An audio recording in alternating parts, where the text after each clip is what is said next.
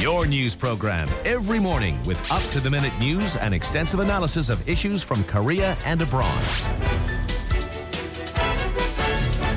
This morning with Alex Jensen on TBS EFM.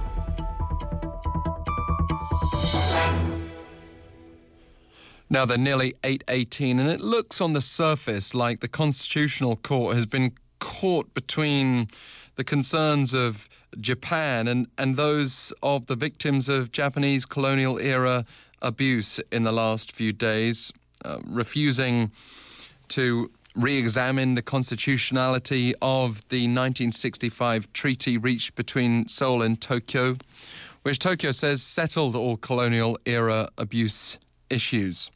At the same time, also refusing to, so far anyway, go so far as to re-emphasize that treaty's constitutionality. Dr. Myon, Senior Researcher from the Sejong Institute, is on the line. Good morning to you. Good morning. Can you tell us a bit more about this settlement between Seoul and Tokyo? Because it does form the basis for so many of the issues, not least that between Seoul, Tokyo, and the former sex slaves or comfort women. Yes. As you may know, that the present Korea-Japan relationship is based on the basic treaty, as you mentioned, that which was reached in 1965.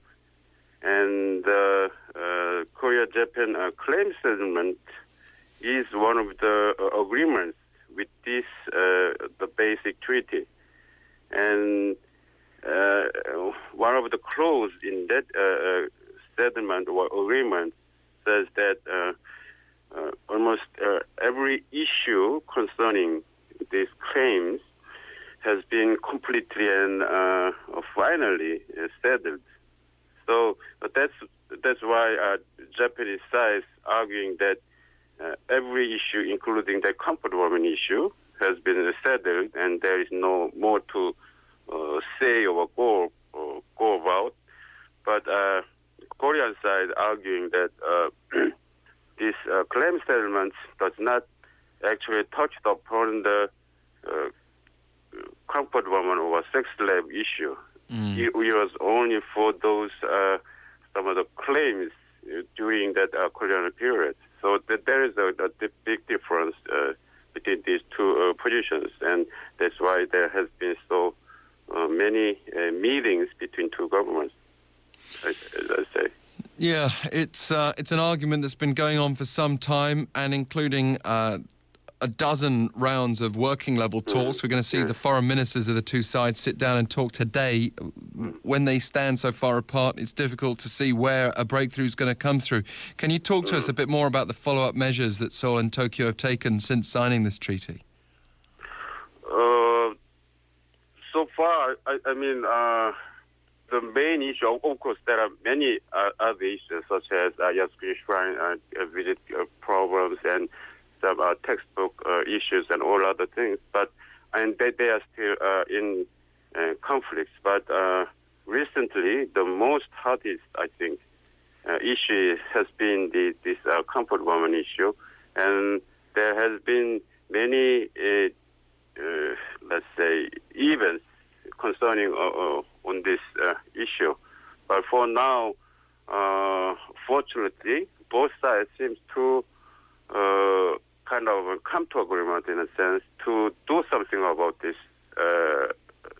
issue, and probably there could be many reasons. But as you may know, this year has been the 70th kind of anniversary of this liberation in case of Korea. So and so both governments probably seems to have that they need to do something before this year is gone forever. What about this appeal that we saw come to a head last week? Can you tell us more about that?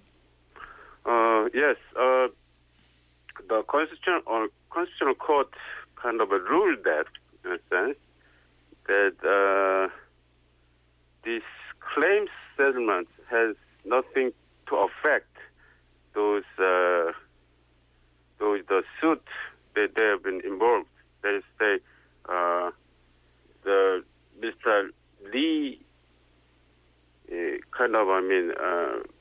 followed the suit that his father's unclaimed amount or account should be paid, and this claim settlement has something to do with it. I mean, it kind of blocking to have a right amount of the damages, but the Constitutional Court decided that this claim settlement has nothing to do with this suit, and that's why they kind of dismissed to have any kind of decision. So in that sense, one of the reasons that so many attention has been paid to this Constitutional Court was that it may rule that this claims settlement could be unconstitutional, but Constitutional Court kind of run away in a sense to have to show any kind of decision on this claims settlement. The Foreign Ministry appeared to be relieved by the Constitutional Court's decision or non-decision. Can you tell us a bit more about that relief ahead of these talks this week?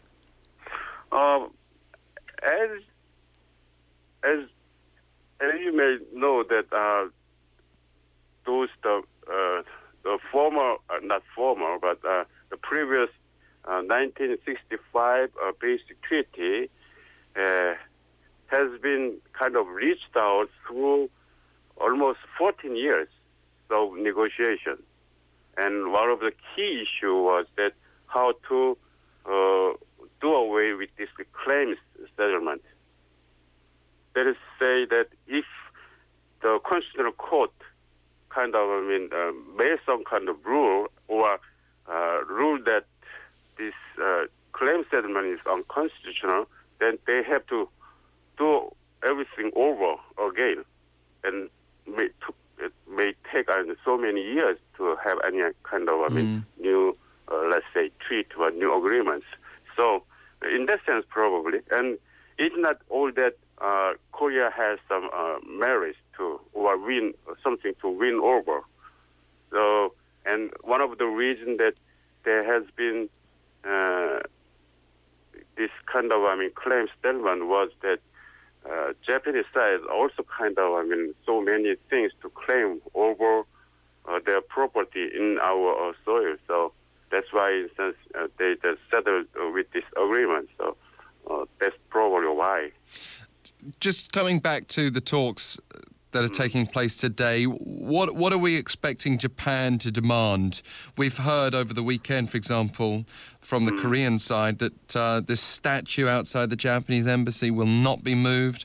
Former comfort women also re-emphasized that point. But Tokyo obviously wants something in return if it is going to relent on the treaty we discussed earlier. Yes, probably. I think, but if we talk in the reverse kind of direction, there should be, let's say, exact word or some clear word that Japan or Japanese government has something to do with this comfort woman issue. And that they should acknowledge that they have responsibility for making this comfort woman issue.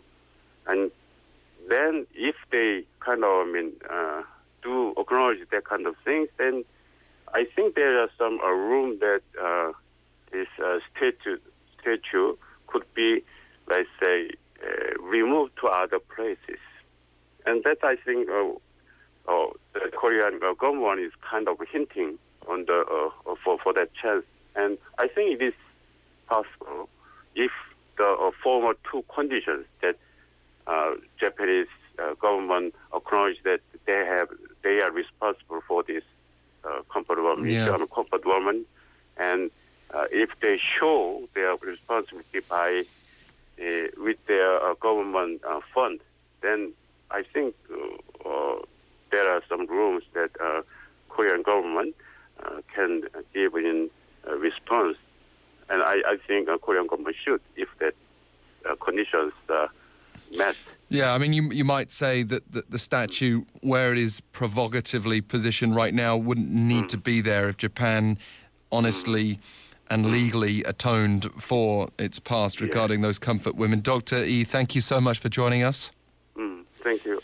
Dr. Lee Myon, Senior Researcher of the Sejong Institute. Of course, that doesn't mean that history is automatically whitewashed either. And you can share your thoughts on that by text #1013 for 51 per message. You can email us efmthismorning@gmail.com. And we also want to hear from you about various other issues on our show. We've got Blog Buzz coming up in the next half hour. You can always add us on Kakao Talk by searching TBS EFM by a plus friend.